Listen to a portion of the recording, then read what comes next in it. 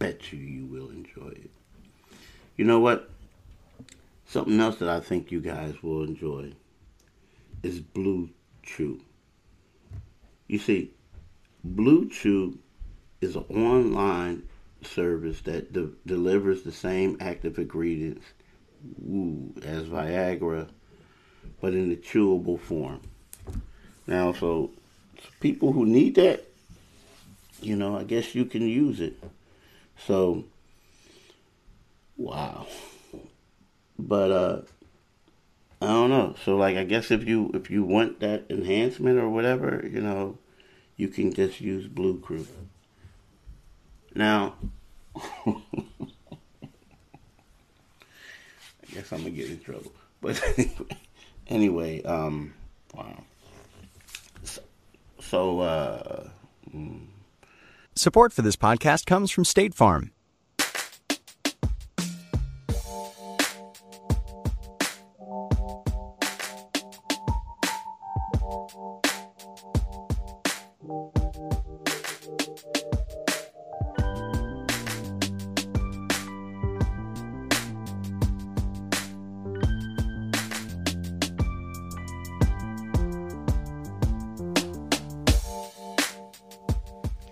What is going on, everybody, and welcome to another episode of Process Potables. My name is Dan.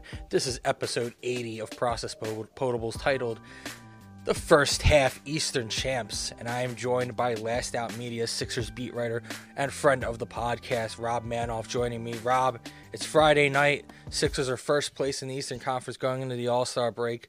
Big win over the Jazz on Wednesday, and I'm not ashamed to talk about Blue Chew or male enhancement or anything, and I just want to make sure that everybody knows that Blue Chew, I can do a hell of an ad read, and I have no shame. You're more than welcome here.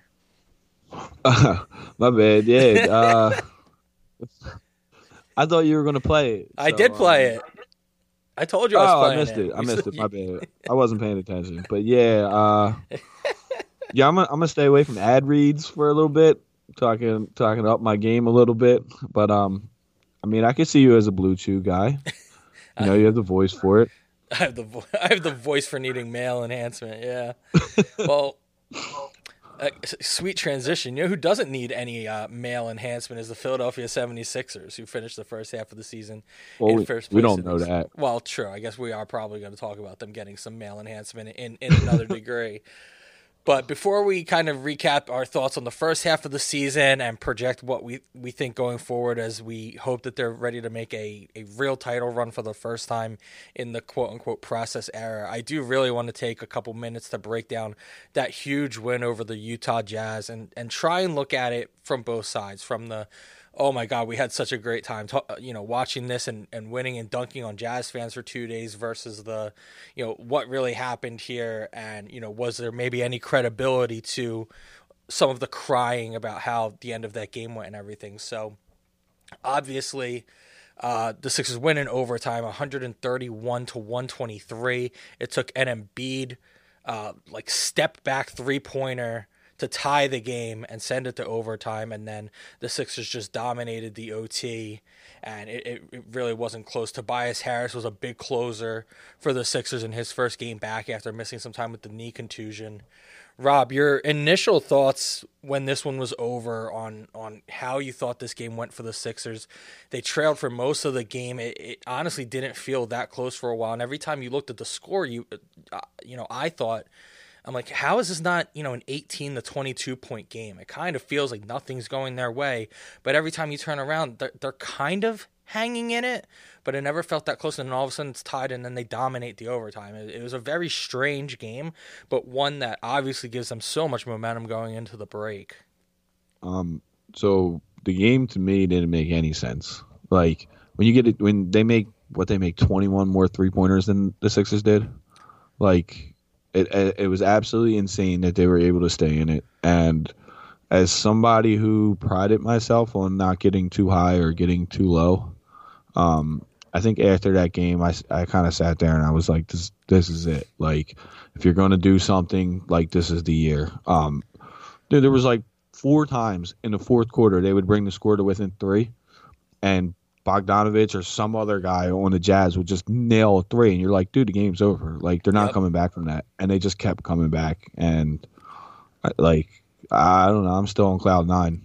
Well, yeah, I know you said that you tend not to get too high or too low, and, you know, not to get anybody in trouble here, but I think me and you both might be a little more high than low right now. Why you gonna get me in trouble? I'm good. It's Friday night, baby. So the Jazz made 21 threes total. The Sixers only made 8. So, yeah, I mean, it was a huge discrepancy as far as three-pointers. I mean, you do the math there. That's a 13 differential. They're 3 points each. They scored 39 more points from us from 3, and the Sixers still won.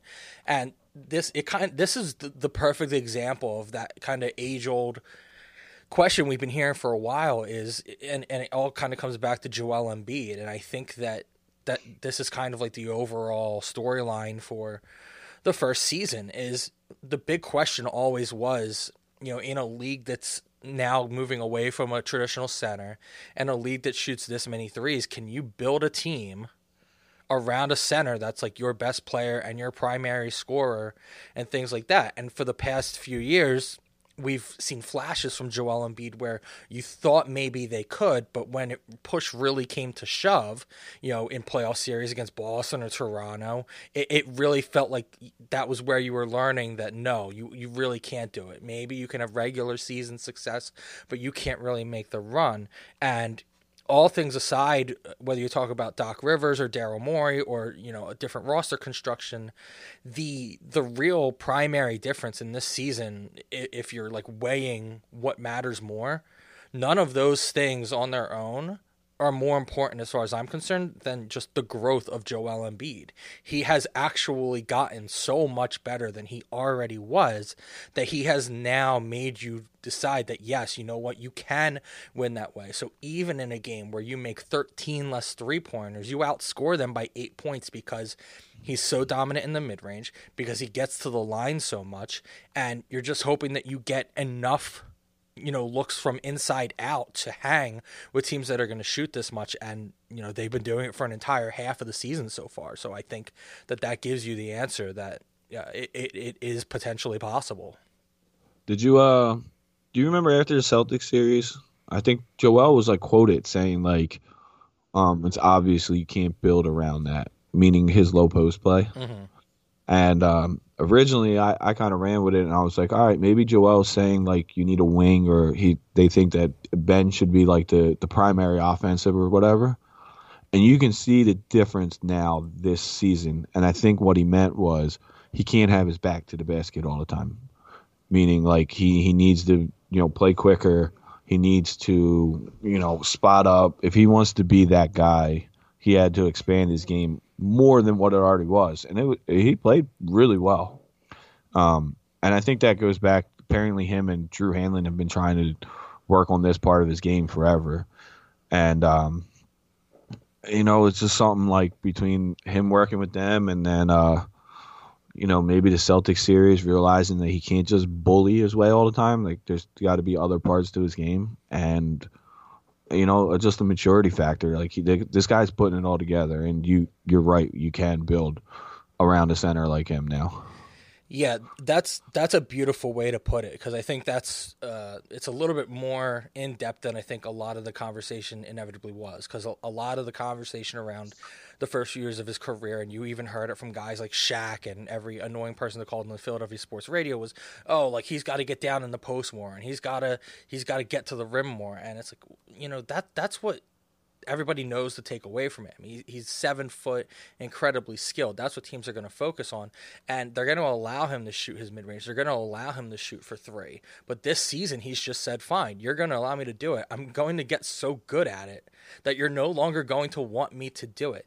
For the first half of the season, he's shooting 53% on what would be categorized as long twos, which everybody knows is the worst shot in basketball.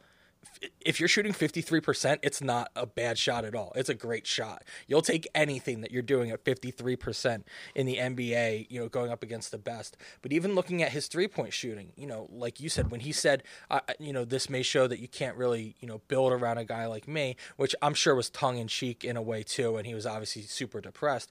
But, you know, he went out and proved, you know, he's shooting 41.6% from 3.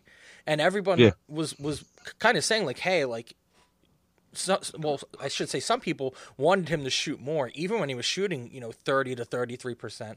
And some people were saying, oh, he's lazy and he's just chucking them. But no one's complaining now when he's shooting over 41% from three. And obviously, those aren't empty numbers when you consider he hit a ridiculous, run back to the line, someone in his face shot to send the game to overtime on Wednesday against the team with the best record in the NBA through the first half of the season. So there's so much to be said about what Joel Embiid has done. And like I said, I named several other factors that are definitely important as well, but I don't think any of them compare to just the growth of Joel Embiid. And right now, he is actually the favorite for MVP as far as Vegas is concerned.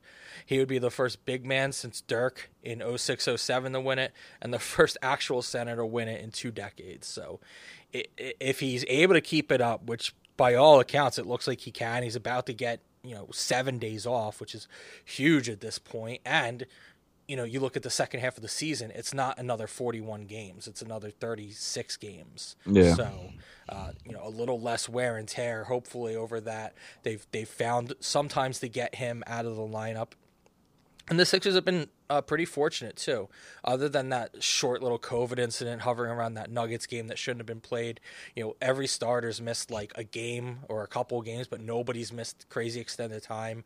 I know a lot of people were really worried about the Tobias injury initially, and there were rumors that could be a MCL or something that puts him out for the season. It ends up being a knee contusion. He looks great on Wednesday. Now he gets another 7 days, obviously, to get back to 100%, which is why I think he was able to play. I think he probably doesn't play that game if there's not, that long of a rest window after, which is very fortunate for the Sixers. But yeah, I mean, the takeaways from that game for me are definitely more about what the Sixers did well and more about their brand of basketball really working, and that they don't have to adjust the way they play against teams who do it the other way. The Jazz played their game and they hung in there, but I also think that if you run that game back 10 times, I think the Sixers win it like 7 out of 10 times. I mean, Jazz total 47.7% from three.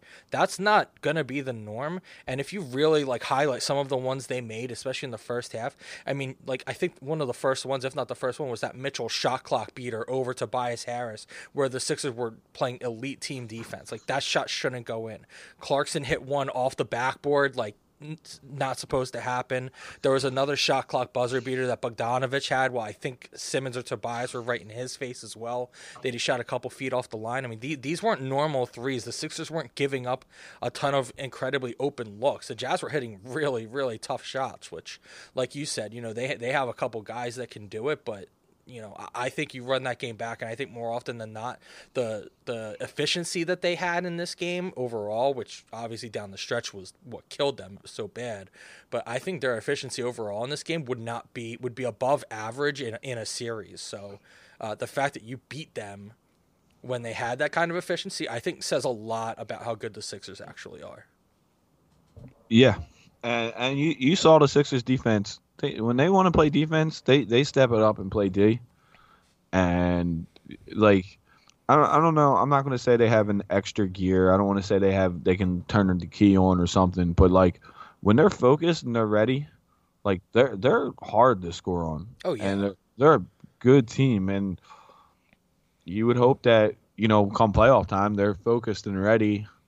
Every game for the whole game, because it's now or never. Then And with this coaching staff, with the maturity of Joel, and maybe I think Ben's matured a lot too. You can kind of tell the way he talks sometimes. These guys are hitting their stride, that they're ready to go. Yeah, I think especially with Ben, which I agree completely, and I've tried to give it as much credit as I can, and I'm kind of upset to this point. At least as far as the podcasts I listen to, the news articles I read, and I try to find everything I can. I'm yet to see a real good in-depth piece on what exactly Sam Cassell is doing. I know he works with Ben a lot, and I think you're seeing a lot of flashes of that. And I would just love to get a real great interview piece of somebody sitting down with Sam Cassell and really finding out, what he sees in Ben, what he is working on with him and how he thinks he's grown. Because I think a lot of the development of Ben this season and a lot of the things he's been doing as far as becoming more aggressive, I think has a lot to do with Sam Cassell. And I think that was such a great hire for this team. The entire coaching staff has been great. Obviously, Doc's been great. Dan Burke's been great. Yeager's been great. But I think Sam Cassell's going way under the radar. Yeah, he's probably the most underrated hire I think they got this year. And I mean, you see it, everybody sees it, from following people at the game. Like when Ben comes out, the first thing he does is I think he shoots free throws and then he starts working with Sam in the post. Yeah. And Ben's post game as a guard, I guess, has really grown. And even I like when Ben talks about his mentality and he says he's been working on it and stuff. And so you can kind of see things too, and this is another thing for me, it feels like it's the time because Ben started seeing a sports psychiatrist last year, right? So apparently Ben has been working on his mental game, just trying to figure some things out. And then now you input Sam Cassell with him, kind of pushing him that next step, if we're talking about steps. And, I bet you after the season we'll hear a lot more about what Sam actually brought to the table. Right. Yeah, I'm sure it'll come because I think a lot of people are interested. But I think especially with the success that we've already seen, and especially I'd say the last maybe 15 games or so, how good Ben has really, really looked. That I'm just a little surprised it hasn't happened yet. I mean, maybe it's less that I'm surprised, and maybe it's just I want it really bad. But I think when that inevitably happens, probably in The Athletic with Bodner or Rich Hoffman or something, I'm sure that'll be a hell of a read. So I'm really looking forward to that. Even so, even if nobody gets to actually talk to Sam, if the Sixers are really good this year and if they actually do make some kind of noise, he's going to be in head coaching searches. Oh, for sure. So then the stories will leak. Then you'll start hearing stories about, if he made a halftime speech one time or some shit like that. So hopefully we'll find out, a lot more about him this offseason. Yeah, and the Ben thing is interesting too, as far as the sports psychiatrist and everything, because not to be a Jason Tatum kind of fan or anything, but I mean, Ben Simmons is 24 years old, man. He has so much time to grow. We put so much pressure on him early on because he came out the gate on fire, but man, this kid has so much more room to grow. And you look at the first half of the season, and if you just look at the regular counting stats, you're going to say, okay, well, this is pretty much what he's done the whole time. But number one, which obviously everyone seems to understand at this point, he's the defensive player of the year. So when you're putting up those stats as the best defender in the league, that's pretty stupid. And then the one thing, okay, you haven't gotten a mid-range jumper from him yet. You haven't gotten a three-point shot from him yet, but the free throw percentage going up. So now you have an entire half of this season where he's shooting just over 67% from the line. You'll take that. That's fine. He doesn't really need to do any better than that. If he does, great, and you hope that if he's been able to make that jump, then maybe, he will trend a little bit more in the positive direction. But this is already where we kind of were all just hoping he would get to, was, hovering around 70%. You'll live with that, and that's definitely enough to never, ever be, willingly put at the free throw line. And if he is, then you're confident he can make them, enough of them to win. So since the start of February, I think he's up to 72% on 7 or 8 attempts a game. Yeah, and it's definitely still been increasing throughout the season. So I think that there's definitely a reasonable belief that's not necessarily even the floor at this point. I think he could definitely end up being around 70. And I think if you actually look at his stats, I think he's still right around the same amount of attempts per game, maybe a little 1 or 2 more. But his free throw rate or percentage rate or whatever it's called has gone up by incremental amounts. So he's actually has the ball less and getting fouled the same. So let's see. So it kind of correlates into him. Basically, it's a way of showing how aggressive he's been. Yeah. So he's actually he's at a career low for field goal attempts per game. Last season was a little over 11. The first 2 seasons he was just over 12. This season he's at 10.7, but he's getting to the line 5.4 times a game, which is actually the same as his previous career high, which was 18-19. But that 67% is like he's gotten better every year. So he went from 56 to 60 to 62, and now he's at 67 this season. And like you said, if you take the trending of it, it's trending upward. He's been shooting better there as of late than even at the start of the season. So all those are indicators of good things, good enough things now, and positivity and even better returns on that going forward still, which they're going to need. Like, they're far from a perfect team, but we know they're really great at home. We know the starting five has put up incredible numbers, and we know pretty much as long as Joel Embiid is playing in the game that they've pretty much had a puncher's chance, if not one, or kick the crap out of every team in the league. So to this point, it's kind of hard to complain about much, and I think that's been a weird feeling for Sixers fans. But I mean, I've told everybody this to this point. Like, I've just enjoyed this season. I am sometimes very pessimistic. I can get into that Negadelphia kind of mentality sometimes, but this season I just really haven't been that upset, and I've really been trying to be like a voice of reason for a lot of people, whether it's when they wanted to, still amnesty Tobias, whether it was trying to, put Danny Green on the bench, whether it's been screaming at Ben Simmons to shoot threes. Like, this season, I just haven't found anything so far that, like, I really think that I need to be that mad about.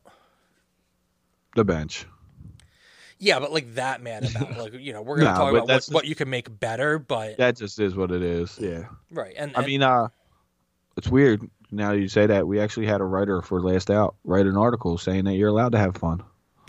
Interesting. Yeah, maybe I should read that sometime. Maybe you should give it a read or a plug. But yeah, so I wrote that piece if anybody wants to read it. But yeah, I mean, and I even said, like, that was like a cathartic thing for me. Like, I had to write that almost to myself to almost, vindicate to myself, like, hey, like, it's okay that you're not screaming at the TV this whole season. And it's okay that you're not going on Twitter and talking about how the coach needs to be fired and the roster needs to be overhauled this season. Like, it's such a great thing for my mental health, and I think a lot of other people have had it too. And that doesn't mean I'm still not, standing up watching the end of that Jazz game or screaming at Donovan Mitchell when he's hitting difficult shots, but it just feels like a more like cathartic anger than a like I'm gonna have a heart attack and die anger, if that makes sense to anybody, which I think sadly a lot of people will relate to. I think there's a lot more things to be hopeful about this year. So, like, you can tell a big difference between this team winning games compared to the last year. Like, sure, I tried to do it last year. Like, if you follow me, you should know I'm a little more on the positive side. But last year I was really looking for reasons to go, all right, well, if this happens, this happens. This year, if they lose a bad game, like, you just realize, like, this team's still good. Like, yeah, like the Cavs games, like neither Cavs game that really hurt, right at the moment, that I sit there and go, man, this team has like a fatal flaw. It's like, I don't know, Cleveland has two young guards that play hard, and that, like you said, like, we don't want to categorize this team as like flipping a switch or anything, but there are definitely still, very minor flashes of not being super engaged, but like they're not going to have it 100% of every game. It's just not realistic. And for all the issues we've had in the past of needing this team to, like, get to the playoffs with everybody available and, with fairly decent fresh legs, that those are things you're going to kind of have to bite the bullet on to hope for that scenario later. Yeah, I think this team's a 1-2 seed, and I think you're going to see some games where they're just going to rest Joel, and you're not going to, maybe like there's going to be some games where you're like, damn, this team doesn't have it, but it should be a short feeling because they do have it. So, Rob, so I want to ask, let's kind of look at the first half as a whole. So the Sixers finish at 24-12. They're the top team in the Eastern Conference, just holding off the Nets by a half a game. They're 16-3 at home. At this point, as far as we know, everybody's healthy. We're getting to the All-Star break. We've got two guys in the All-Star game. are the Sixers at this point, exceeding your expectations that you had about where you expected them to be? Or, I mean, I guess I don't know how this would be the answer, but are they below your expectations? No, they're exceeding. So I actually didn't come into this season with much expectations. My thought process for this season was to have a new coaching staff come in, and see if they can get Joel and Ben to work together. And I thought, you know what, COVID, who knows how the roster is going to work out, who knows if Seth can play in the starting lineup. I was like, you know what, I think there'll be a 3, 4, 5 seed. And then just find out if Joel and Ben work together. That was my expectation. And, yeah, they're blowing me away right now. But I also didn't expect, and I always thought Joel would play really well. The way Joel is playing right now is, if anybody thought they saw this coming, it is insane. Because what he's doing right now is absolutely historic. Yeah. There's no way that anybody predicted that. And I agree. I mean, they're crushing my expectations. I think I had them maybe as like a 5th or 6th seed, if I'm being honest, because I kind of thought the same thing as far as I thought the coaching staff would need a little time. I wasn't sure if Doc was going to make, or Daryl Morey for that fact, make a bigger move.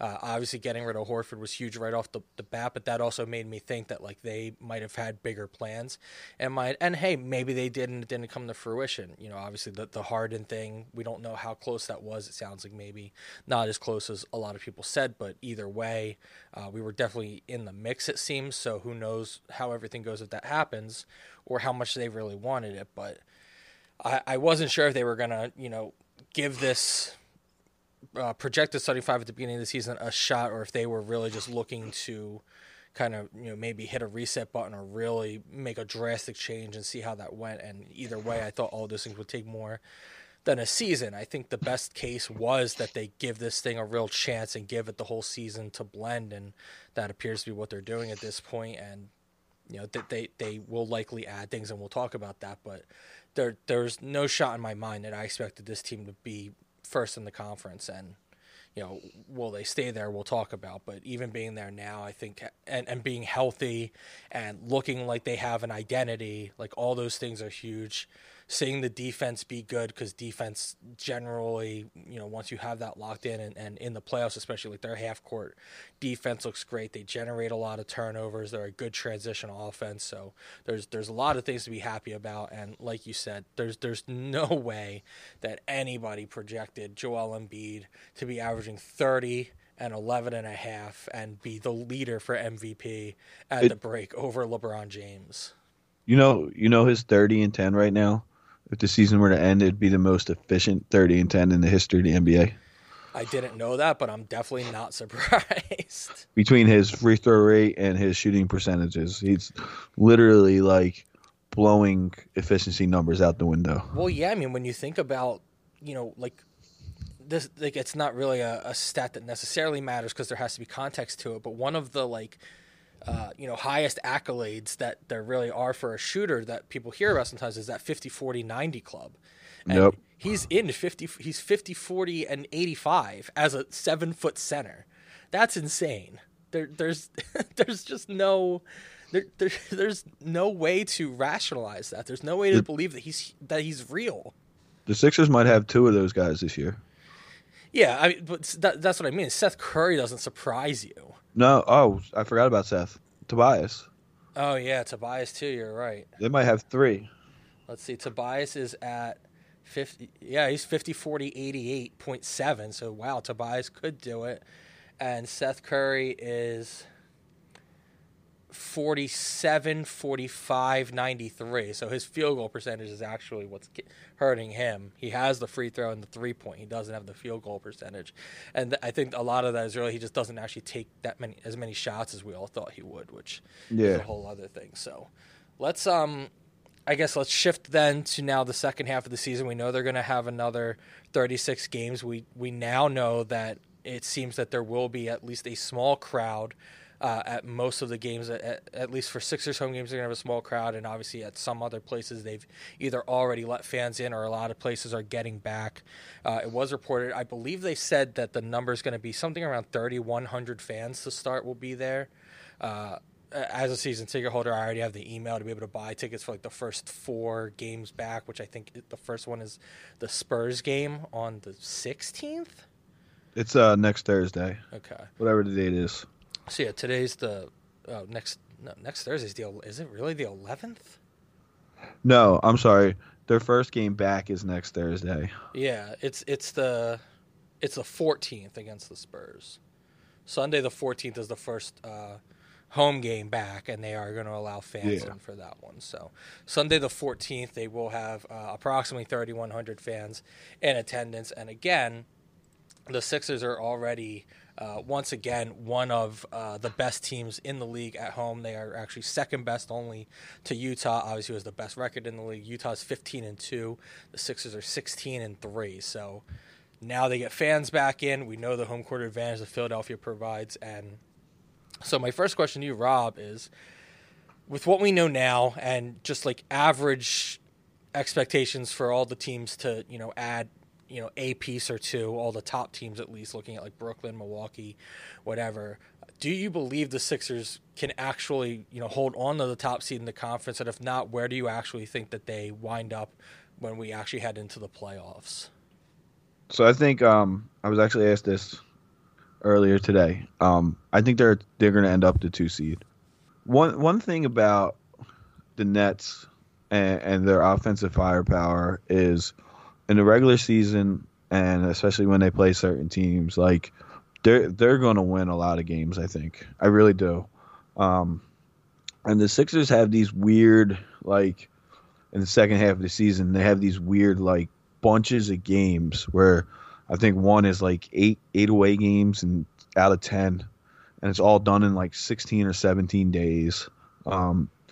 So I don't know how they're going to handle Joel, and with a lot of back-to-backs or 5 games in 9 nights or 10, whatever it is. So I can see the Sixers slipping a little, and then the Nets kind of going up. But I also don't think they're going to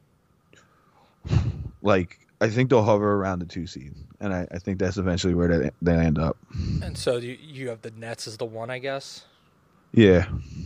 Yeah, I think I'm there with you. I don't know if they hold on to the 1. I think the Nets, especially the fact that they can pretty much sit one of their 3 stars every night and still beat most of the teams in the league, is going to give them a big advantage on trying to keep guys fresh but still being able to compete every night, where the Sixers, if any of Ben, Tobias, or Embiid miss a game, they're probably underdogs to a decent amount of the league, sadly, still. Especially Embiid, obviously, who we both know is probably going to miss at least I think 5 games is probably the best case, is that he plays 27 31 of 36 is probably the best case for him. So there's going to be a couple there. That stretch you talked about, which is actually pretty brutal, is so starting on March 20th. They're home against Sacramento, and then the next night they're on the road against the Knicks, and their next 6 game, that's the first of a 6-game road stretch where they play 6 road games in 12 days. So it's pretty. And it's brutal. It starts with that back-to-back, and then they're home for 2, and then they go on another 4-game road trip. So that's 10 out of 12 are on the road, and it all happens in basically 3 weeks. And it's Lakers, Clippers, Bucks. They have some good teams they're playing there. Yeah, and 3 in a row is at Lakers, at Clippers, at the Nuggets, and then when they get back on the road again after a 2-game homestand, it's at Boston, at the Pelicans, at the Thunder, at the Mavs, and then come home to Brooklyn and the Clippers again.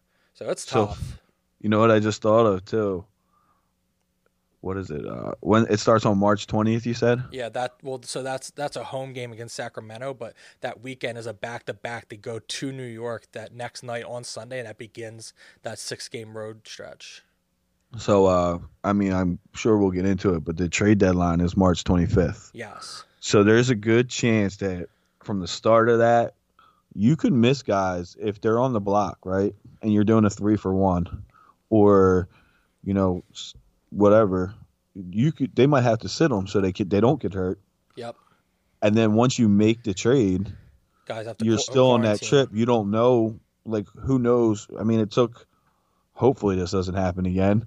But look how long it took Alec Burks and Glenn Robinson to get here. Right, Like, and that wasn't even doing the whole COVID quarantine thing. You don't know at this point if they're going to have to do that too. So if you acquire somebody, that Monday after the next game, and then you're on the road for the next 5, you don't know if you might be down 3 bench pieces and not getting what you're trading for until possibly you're back home. you might be down a starter, True. depending if you trade Danny or not. Right. Yeah. So, like, that's going to be tough. And again, like that's the benefit for a team like Brooklyn, even though I think they're probably only really taking on buyout candidates, is that, even if they have to lose a couple guys, I mean, they're going to have the heavy hitters and the stars to get them through those stretches a lot easier than the Sixers may. So yeah, that's a really good point. yeah. So, So, go ahead. nah, you good? Go ahead. So my next question was, okay, so you have them in the 2 seed. Is who's the team that you fear the most of them having to beat to get to the finals? Um, well, it's the Nets, and just because of how good they can be offensively. But there's like a weird thing in me where I don't want to play the Raptors. Um, the Raptors scare the hell out of me because of the way they're able to defend Joel. I love that you said that, because I was going to ask you to get, like, I think everyone's would probably lead with the Nets. So I was going to ask you to give me like a dark horse, and Toronto's my dark horse, and I'm glad you're with me there. Yeah, they have their guys. They're long, they're athletic, and they play their style of defense really well. And Joel, what I've seen from Joel this year was awesome because he can handle it. The first Raptors game, they just didn't make shots. The second Raptors game, they did make shots and they won. The problem is then what the Raptors do is they're making the Sixers rely too much on other guys. So Joel can, get the mismatch or get the doubles and the triples. He can make the right pass, but I'd rather lean on Joel than have to lean on Seth. Like, Yeah, and one of the things you said earlier in the podcast that I think speaks to, while I again, me and you both agree that they're a team we wouldn't love the idea of facing, is that all comes back to the idea of not having Joel put his back to the basket.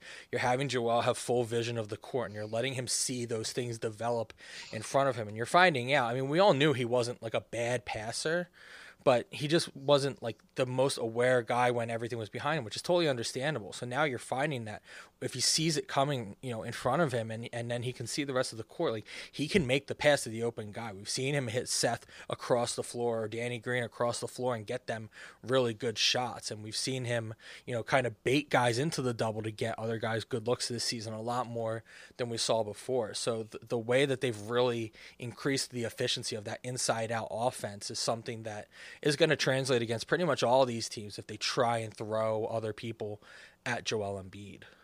I think one of the things I think he's seeing the doubles earlier now too. Like if you watched him in the past, sometimes he can handle the double, but he like the double would get there and then he'd be realized like, oh shit, I'm doubled. Now it looks like he's seeing the guy come, and he's knowing where he's coming from, if that makes sense. Yeah, it makes a lot of sense. Like he's processing the game faster. Yeah, for sure, and that's what I mean. There's definitely an increased, dedication on his end to understand things, and I think it also helps. Like I'm so sick of the phrase surround him with shooters. So instead of that, I'm just going to say, like, you have a well-constructed roster around him of guys who, know their role, and a coach who's making sure everybody understands their role and understands that, like, this is you essentially have to, teams have schemes that they run. They have like half court offensive styles they love to run. Like we know watching that Jazz game, Zoo and Ala did a great job of making sure everybody knew the Jazz are the number one team in amount of pick and rolls they run. They're the most efficient pick and rolls team. And they made sure that even like the average fan was watching Saul time and time again, here's a pick and roll, et cetera, et cetera. The Sixers, for all the things they do in their half-court offense, like you almost have to look at Joel being double-teamed as a way that they run their offense rather than a defensive scheme thrown at them. Like that is actually something that they can almost run. Is hey, we're going to get Joel the ball on the block, and a double's going to come, and then this is what we're doing out of it. Like that's how you have to look at it. You don't want to say, hey, we're going to draw up this offensive design, and then if they double Joel, then we're fucked because the plays for him. It's, hey, like this is basically a staple in our offense now is Joel gets doubled. How do we get somebody open? So instead of it being the defense forcing your hand, it's the defense playing into your scheme. Yep. And I think one of the other good things with Joel is now is he's so dominant too with the ball that if they plan, so like you said, like they're planning for Joe to get doubled, but if they don't double him or the team tries to throw a wrinkle in and say, "Yo, we're not going to double him this time," Joel's just going to score. Yeah. So does catch 22. It's kind of a double-edged sword, like yeah. Yeah, you like the idea is even when they make the adjust, like this is the one thing we always heard about with Brett Brown, and it was true, but there's different ways to look at it. Is Brett Brown usually had a really good idea of how to go into a game. He didn't know how to adjust. Now, Doc Rivers can definitely adjust a little better, but it's not even so much that Doc Rivers is adjusting. It's that the Sixers are just more prepared for those adjustments to come in the first place. They're not really having to change their style. And it goes back to what I said earlier in talking about this Jazz and Sixers game is that even when the Jazz were shooting the lights out and kind of hovering around a double-digit lead, the Sixers were playing their game. They were not going to let the Jazz dictate how they were going to play.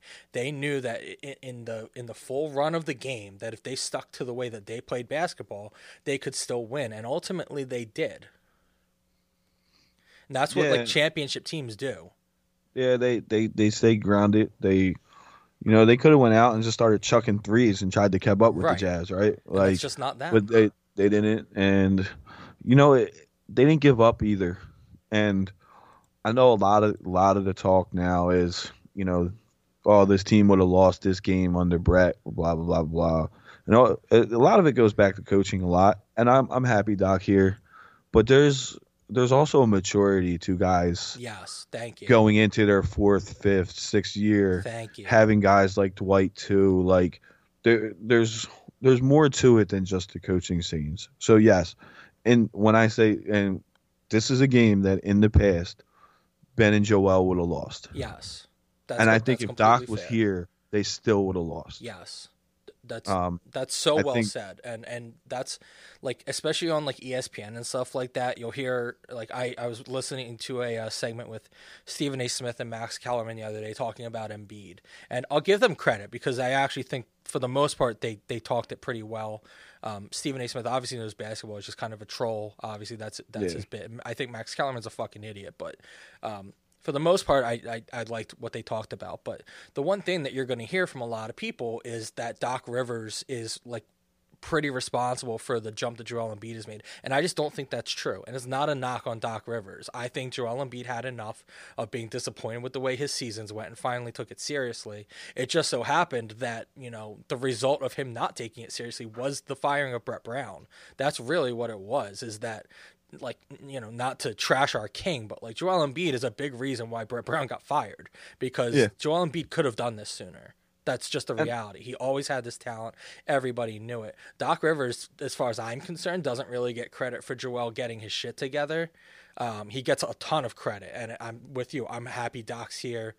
I'm just not on board with so much of the conversation around, all these things he's doing and all the success he's having that Brett Brown couldn't have. If you gave Brett Brown this Joel Embiid and this Ben Simmons and this Tobias Harris, it's a completely different conversation. The only guy I'm willing to give him a decent amount of credit on is Tobias, because there has to be something with how Doc got this out of him before and is getting it out of him again, and Brett just couldn't figure out how to put him in the role he needed to be. So like that one I'll give you.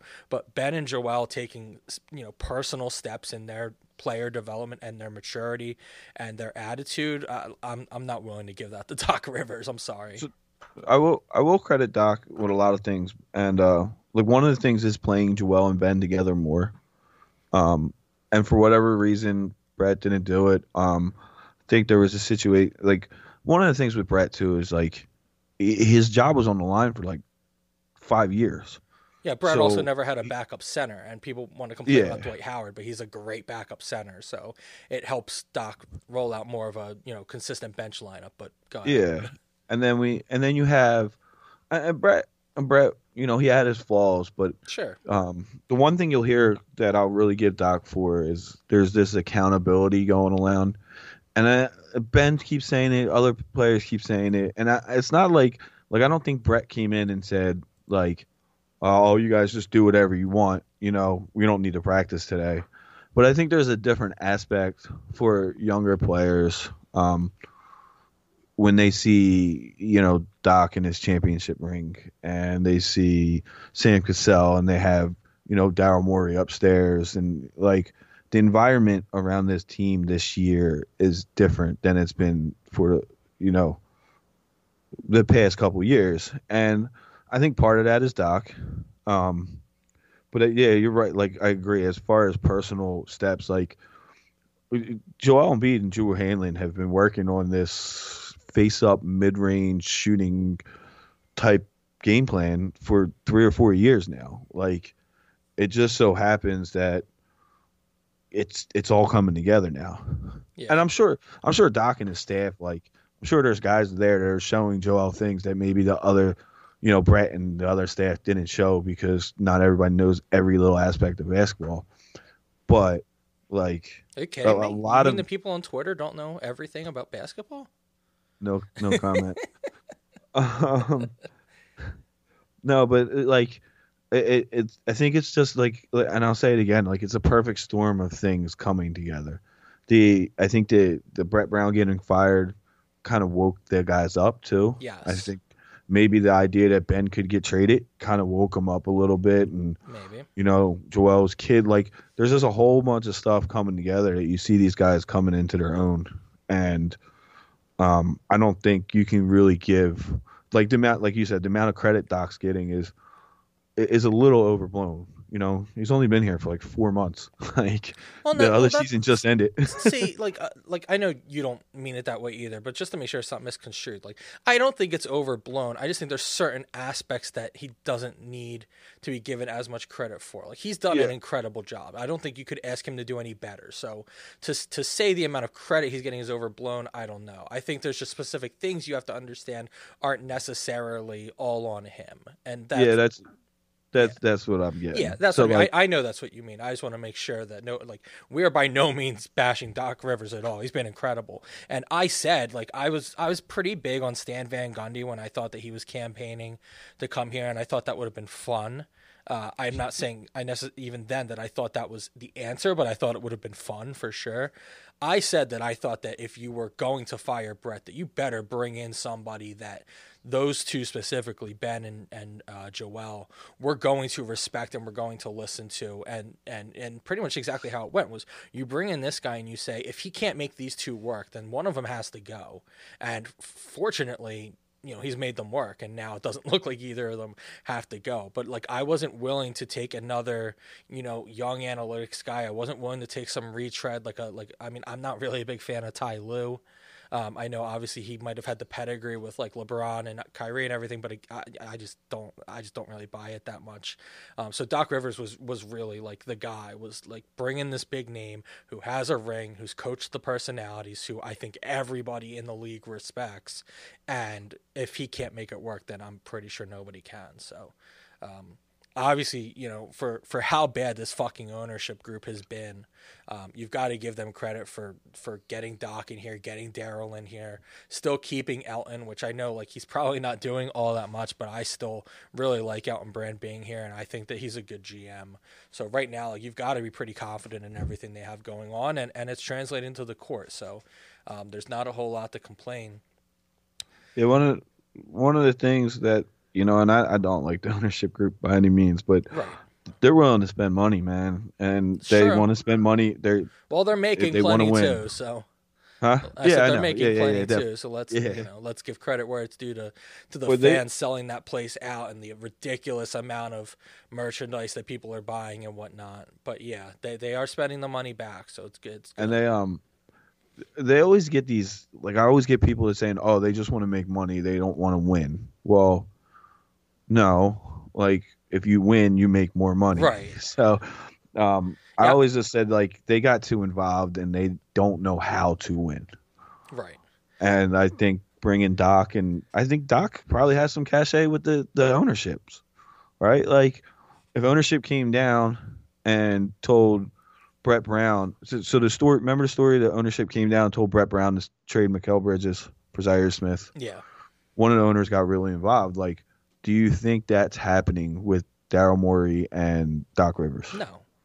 And that's why I'm giving ownership credit, unfortunately, because I think they, whether they realized it or not, that's ultimately what happened by them bringing these people in. So whether that was a conscious decision or not, I don't know, and I don't really care, because I definitely think to what you're saying that is the case now, that there's no way you walk into a room with Doc Rivers and Daryl Morey and start giving really your, like, probably even offering up your opinion on anything that has to do with player personnel. Yeah. So, and whether that was, like you said, whether that was their intention or we just kind of lucked into it, then whatever, I'll take it. Yeah. So, speaking of Doc and Daryl Morey and Elton Brand to a degree and player personnel, so we know that all the top teams are going to start making moves. We're already hearing reports that so Blake Griffin agreed to get a buyout with Detroit. It's already rumored that the Nets are the leaders for him, per Shams Charania. Dude, he gave back $13.3 million to the Pistons for the buyout. He gave them $13.3 million to get out of there. That's crazy. So yeah, but they no, he gave back off his contract. Yeah. He still got like $60 million from him. Yeah. You know what I mean, but I would pay $13 million to make 60 to leave Detroit too. Yeah, but he gets to go ring chasing. It looks like he's going to go to the Nets. I'm seeing. I don't know if you know more than me here, but I'm seeing some pretty decent rumors about us being the landing spot for PJ Tucker. Yeah, I've seen that too. Us and the Lakers. Yeah. The one thing I read though, I forget who it was who tweeted it, but it's the whole rival execs expect this, blah blah blah blah blah. Mm-hmm. And one thing is, like, anybody from Houston, we're probably going to be linked to. True. Before Harden even requested a trade, the Sixers were linked to Harden. Like, yes, could be fair that PJ Tucker and, Daryl Morey, have this relationship and he's going to go after his guy. So. Yeah, I mean, so the only reason I bring up PJ Tucker is because it seemed like a lot of people loved the idea of getting him until this season, where obviously since Harden left, the Rockets are a pretty bad team, and they've also been like ridiculously unlucky with injuries to the few kind of okay players they have, and PJ Tucker's play has gone completely downhill for the most part. The difference is if you're getting him for like a second round pick, or if he gets bought out and he comes here, like, I don't care what this season has looked like for him, like, especially if he's coming off the bench. I love the idea of him being here. Like, look at this team's defensive identity, and then imagine being able to roll him out there in 20 minutes a game with a much lesser expectation and smaller role, and let him just kind of bully dudes and play good defense and maybe hit the occasional three. I mean, I think that's really all you're looking for. And I know a lot of people have also talked about Bjelica, who is definitely more of like a stretch 4 or 5 like shooter. he doesn't play the defense. So it's kind of which way do you prefer? I kind of think I like the idea more of knowing that PJ Tucker can play good defense, can rebound, can even small ball 5 if you need to. And I've seen enough of him in his career to trust that he'll hit enough shots, whereas I know Bielitsa's a better shooter, but like guy can't really defend anybody. So I'm not anti PJ Tucker. But if he's the only move, well, yeah, I'm not saying that at all. yeah. But I think so. Part of me, like, I'm not big on PJ Tucker. Like, he is what he is. For a second or a buyout or whatever, that's fine. Part of me started to really hate PJ Tucker this year. More so because I don't know. Maybe somebody said that PJ Tucker was better than Tobias Harris, Well, and then yeah, there was okay, this whole. Let's not. But- I'm obviously but the not whole- saying that, and me and you are Team Tobias guys, so let's not. No, I know. But there was this whole idea like PJ Tucker can come in and save the team. Yeah, And, that's not. I mean, he'd be nice there. My only thing with that is, like, I'm not worried about bench defense all the time. They need someone to score. So cool, bring in PJ, but let's not make that the only move. Yeah. Oh, I'm And not I'll saying say that this at all. too. I'm just addressing the rumors of it already being out there now. Yeah. Obviously, I'll admit this right now. Even though I'm not a big PJ guy, if he just sat in the right corner, the Sixers are shooting like 10% higher than anybody else out of that right corner. Because essentially what's happened is Simmons drives left, and then Embiid posts up on the left side a lot more. So they're swinging the ball so well that, in theory, it could work out better for him here than in the Rockets, Right. because it's going to be easier for him. I mean, that's essentially all that I'm really saying. But obviously, the other one, which I don't know if the rumors are strong enough yet, but the speculation is clearly there. There's definitely a difference, but the speculation, obviously, being the big name, sounds like Kyle Lowry could potentially be coming here. And there's already, it's already apparently been confirmed that he sold his house in Toronto, so it seems like he kind of knows he's going somewhere, just doesn't necessarily know where yet. I know me and you have talked, off this pod and behind the scenes about this already a little bit, but the only other place I've really seen him even considered is the Clippers, and I just don't think it makes a lot of sense for Toronto or the Clippers to do that deal. So I'm having a hard time placing him anywhere else than here. Miami. Okay. But the thing about Miami is they can't trade picks right now either. Yeah. So they would have to, if they wanted to bring someone like Lowry in, they're going to have to get, let go of one of their young guys, a Nunn or a Hero or something like that, which they don't really want to do. Yeah.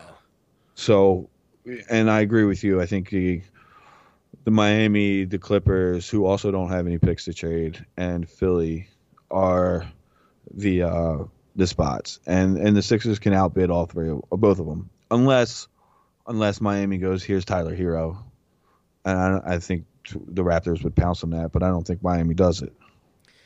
Yeah, I think that's ultimately. I mean, Miami does make sense as far as he could definitely help them. But yeah, I agree. I think the pieces they have that I think Toronto would want, they kind of need as well. And yeah. I think that it's definitely not a lateral deal.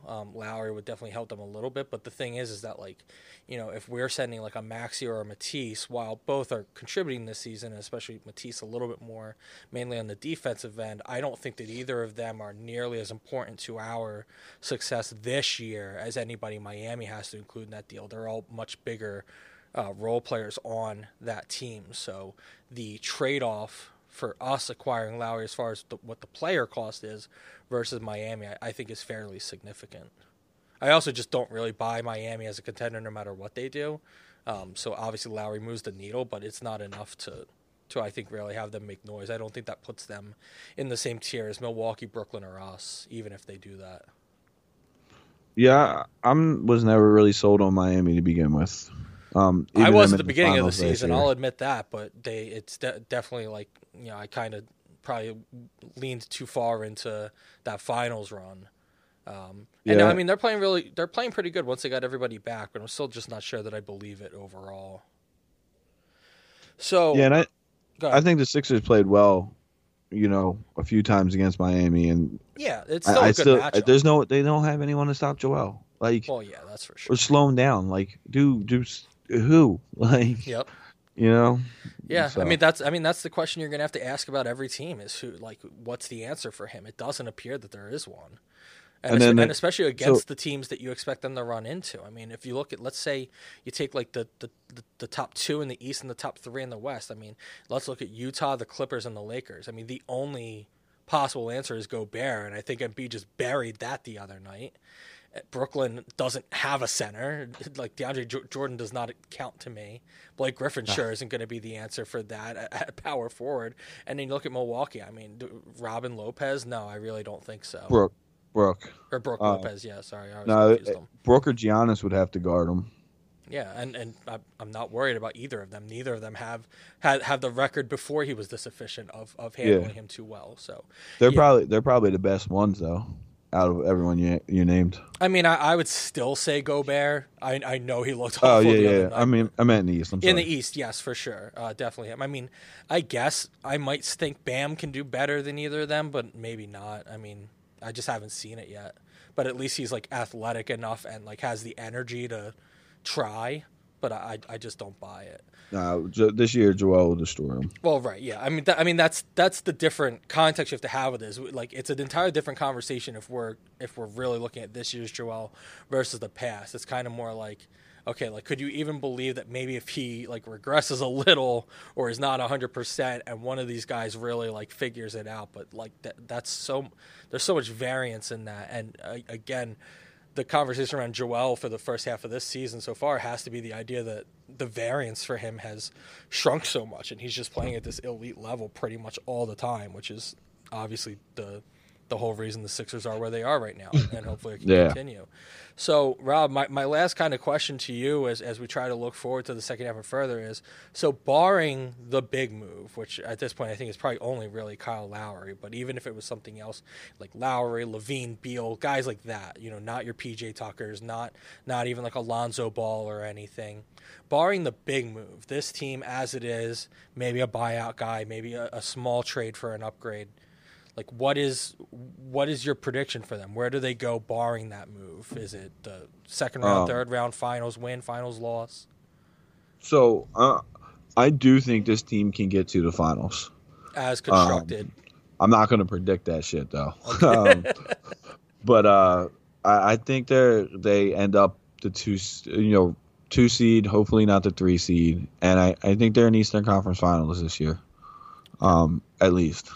And if they make the big move, if they get a Kyle Lowry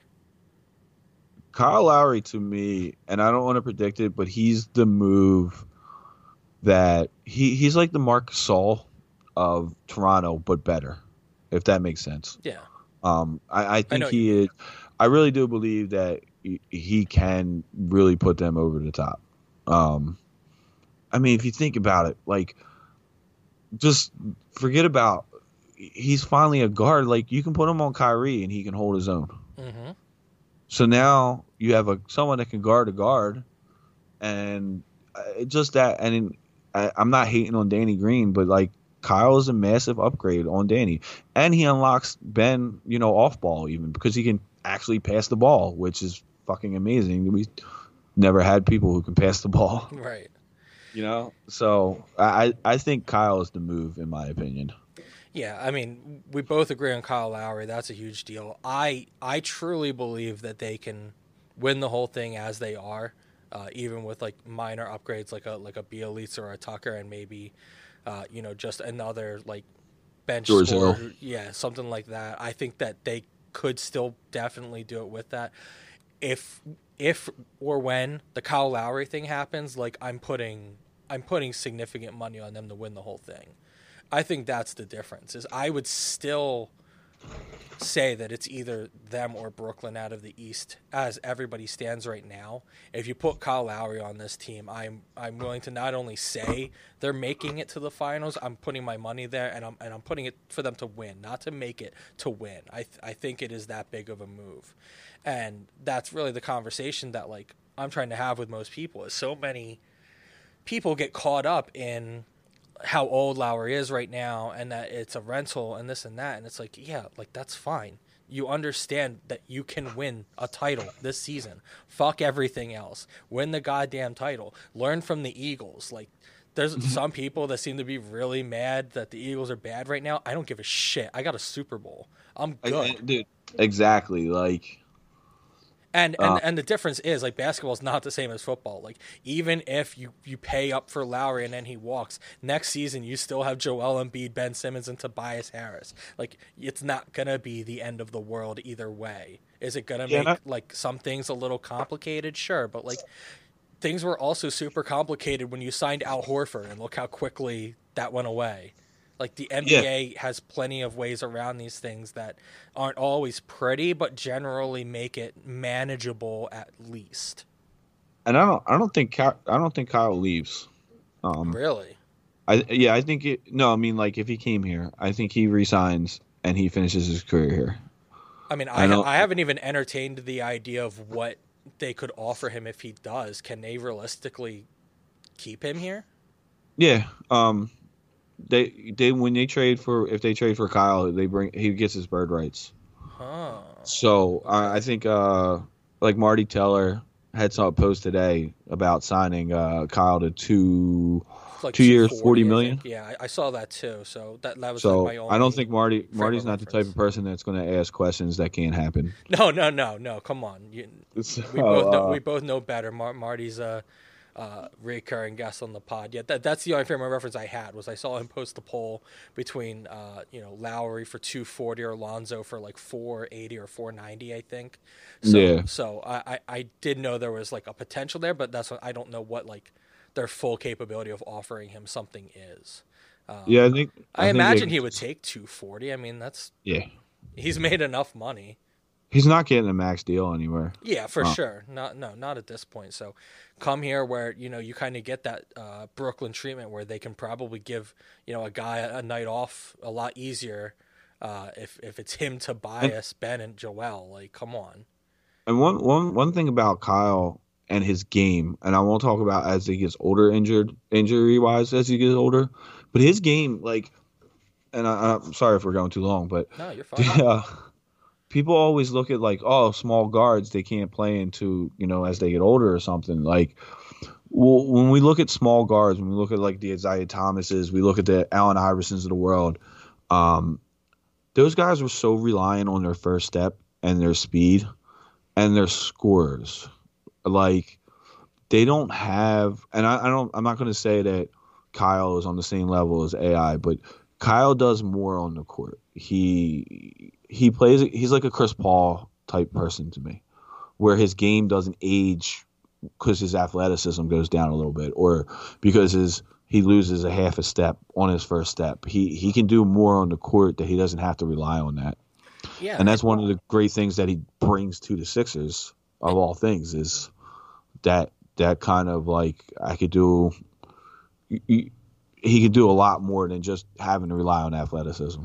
Yeah, and you're seeing that as his career goes on too, because he's becoming, a better shooter. So whereas you would have looked early in his career and maybe thought, yeah, once he loses a step that maybe that won't necessarily be the case. But I mean, this is a guy who for his career is under 37% from three, but this season on 7 attempts a game is shooting 40%. So, like, he's adjusting his game as well. And that's the sign of somebody who can trust for a little bit. A guy who understands that, okay, I can't necessarily do all the things I used to. So now how do I get better and how do I adjust and maintain? And he's put in the work to do that, it appears. And he's still putting up really, really solid numbers. I mean, 18 a game. He's playing well. 18 a game, 7 assists a game, 5.5 rebounds. I mean, like, when you look at that, he's eerily close to, like, obviously he's not playing the same defense, but I mean, he puts up a stat line fairly close to like Ben Simmons and plays pretty good defense as well. Like you're about to bring in another guy like that who's just gonna like piss people. Like this team, we've always wanted this team to be like the team that everyone hates, that annoys the shit out of everybody. And Kyle Lowry is like the final piece to that. Like everyone's gonna fucking hate this team. People are gonna hate him and Joel if they play together. Oh yeah, it's going to be fucking awful. Like the only person I can imagine being more annoying here is like Marcus Smart. Like other than that, like Kyle Lowry is like it's like Marcus Smart, Kyle Lowry, and then like Pat Beverly. Like that's like the top three of guys that keep Pat Bev. I can't root for Pat Bev. No, I'm not talking about who I'm rooting for. But I'm saying like those are like the three guys that like piss people off. And if you put one of them alongside Joel, like it's gonna be really ugly for a lot of the rest of the league. But no, yeah, I agree. But yeah, so I think we're both super in on Kyle Lowry. I mean, I know this doesn't really matter, but entertain me for the last thing here. Like give me a percentage you think the possibility Kyle's here before the playoffs or before the trade deadline. 50%. 50%. I'll take it. Yeah, for a point. All right. I think it's more than what people think. I think it's capable of being happening. Do you think he's moved no matter what? I guess is like the way you start that whole conversation. Is he definitely leaving Toronto? So I don't know. So okay, the house thing is weird, right? So, and I don't want to dive in and whatever. No, and that's what I mean. You can kind of like I'm more so saying like I think that's where you have to start the conversation about will he come here, because I think he's leaving there. So like if you get to that point, if you get to the point where you're saying he's not staying there, then like I think we have to be like 75-80% the favorite for where he goes. Now, if you think that there's a possibility that he stays there, then yeah, I probably would put it at 50. But I just don't see how he stays at this point. It doesn't make sense for the Raptors, and it doesn't make sense for him. No, and especially they're already paying Fred VanVleet like what 20-something million, and so they're one thing that I'm noticing. I don't think the Raptors really are true contenders this year. No, they're not. And I don't think that they're a disruptor. They're not a contender. I don't think losing Lowry changes too much for them. Like without Lowry on that team, I still think they're a 4 or 5 seed. I still think they're going to make some noise in the playoffs. And then going forward in the future, they just drafted Malachi Flynn, who I think could end up being really good. And they have Fred VanVleet and Norman Powell playing really well together right now. And Siakam, who I hate, but he's good. Yeah, and if they're not going to invest money in keeping Lowry there, they're going to be. It would be smart of them to move him just to get something. Like you're going to get a first, and you might get a young player for him. So you. Either way this season they're what I call a disruptor, which means they're a team that can definitely upset somebody, but they can't make it to the finals. They probably can't make it to the conference finals, but they can absolutely be a bottom half first round team that upsets a favorite easily. But that's about their ceiling, and I agree with you. I think that's with or without Lowry. Now obviously with Lowry it's even more likely, but they could still do it either way. And the other thing about Toronto as a franchise is like they're smart. They're one of the they don't waste things like this. Yeah. So, I mean they fired Dwayne Casey after he was coach of the year. Right. They traded DeMar DeRozan. Like they know when to cut bait. And then another thing, and I'm going to take credit for this because I don't take credit for by all means, man. Take your credit. I've been theorizing that to get the trade done, they can get Cleveland involved to get Drummond to Toronto. Okay. Because Toronto has been rumored to have interest in him. And just, I think yesterday or a couple days ago, Tim Bontemps of ESPN put out, like, this is a trade that, in his mind, it could happen. And it was Cleveland getting involved. Cleveland gets, like, a second-round pick or something. And then Drummond goes to Toronto. And then Lowry ends up in Philly. I love it. The other good thing about that, too, is it does sound more and more that Drummond may be on the move via trade, but I know a few weeks ago, like we were, I think it was with Marty on the pod, we're eerily talking about the idea of Drummond being a guy who gets bought out and goes to the Nets as well, and it's really annoying that they end up with a decent center for nothing, because that's really our biggest advantage right now. And not that Drummond can handle Embiid, but still, like, it's Yeah. a better alternative than what they have. How much better? Not much, but it would still just be an upgrade for nothing, and it would really be annoying. So if he gets moved to Toronto instead, I'm happy, just because that means he doesn't end up in Brooklyn. The whole buyout thing right now is getting really annoying. Yeah, I agree. I'm not a fan of it at all, but hopefully, the Sixers can use it to their advantage this season, because Maybe. we're gonna need it. Yeah, that's everything. Rob, I really appreciate you coming on. If you have anything to plug, or you want to let people know where to find you on like Twitter and everything, please do so. You can find me on Twitter. My at or handle or whatever the cool kids call it is at ManoffRM. Not really much to plug. If you're bored, to go check out our podcast, Right to Radio. You can find it on Apple. And, I'll continue writing and hopefully covering the Sixers. LastOutMedia.com. Stroll over to Our Words and go to Sixers, and you'll find all my stuff there. Awesome. Well, Rob, I appreciate you coming on. Excited to, cover the second half of this season with you, and hopefully we're clotheslining some jabronis on Broad Street over the summer. Jumping right off your back. Hell yeah, brother. All right, dude, have a good night. Thanks, everybody, for listening. Make sure you're following us on all platforms at Process Potables, and make sure that you tune in this upcoming Wednesday on Twitch, twitch.tv/Process Potables, for the debut of our weekly Philly Sports Talk live TV show called Potables Power Hour, that will be on Twitch Wednesday at 8 p.m. with a rotating panel of guests. A lot of the guys from Last Out will be jumping on with me. I'm sure we'll get Rob on at some point, plus a lot of the hosts that you know from my series of podcasts, and we'll have guests as far as experts from all these sports. We're doing betting content, 5 for 5 Philly stuff, which includes the Union, for anybody who is always harping about there needing to be more Union coverage. We will definitely be covering the Union this upcoming season as well. So make sure you check that out. Thanks, everybody. For Rob, I'm Dan, and trust the podcast.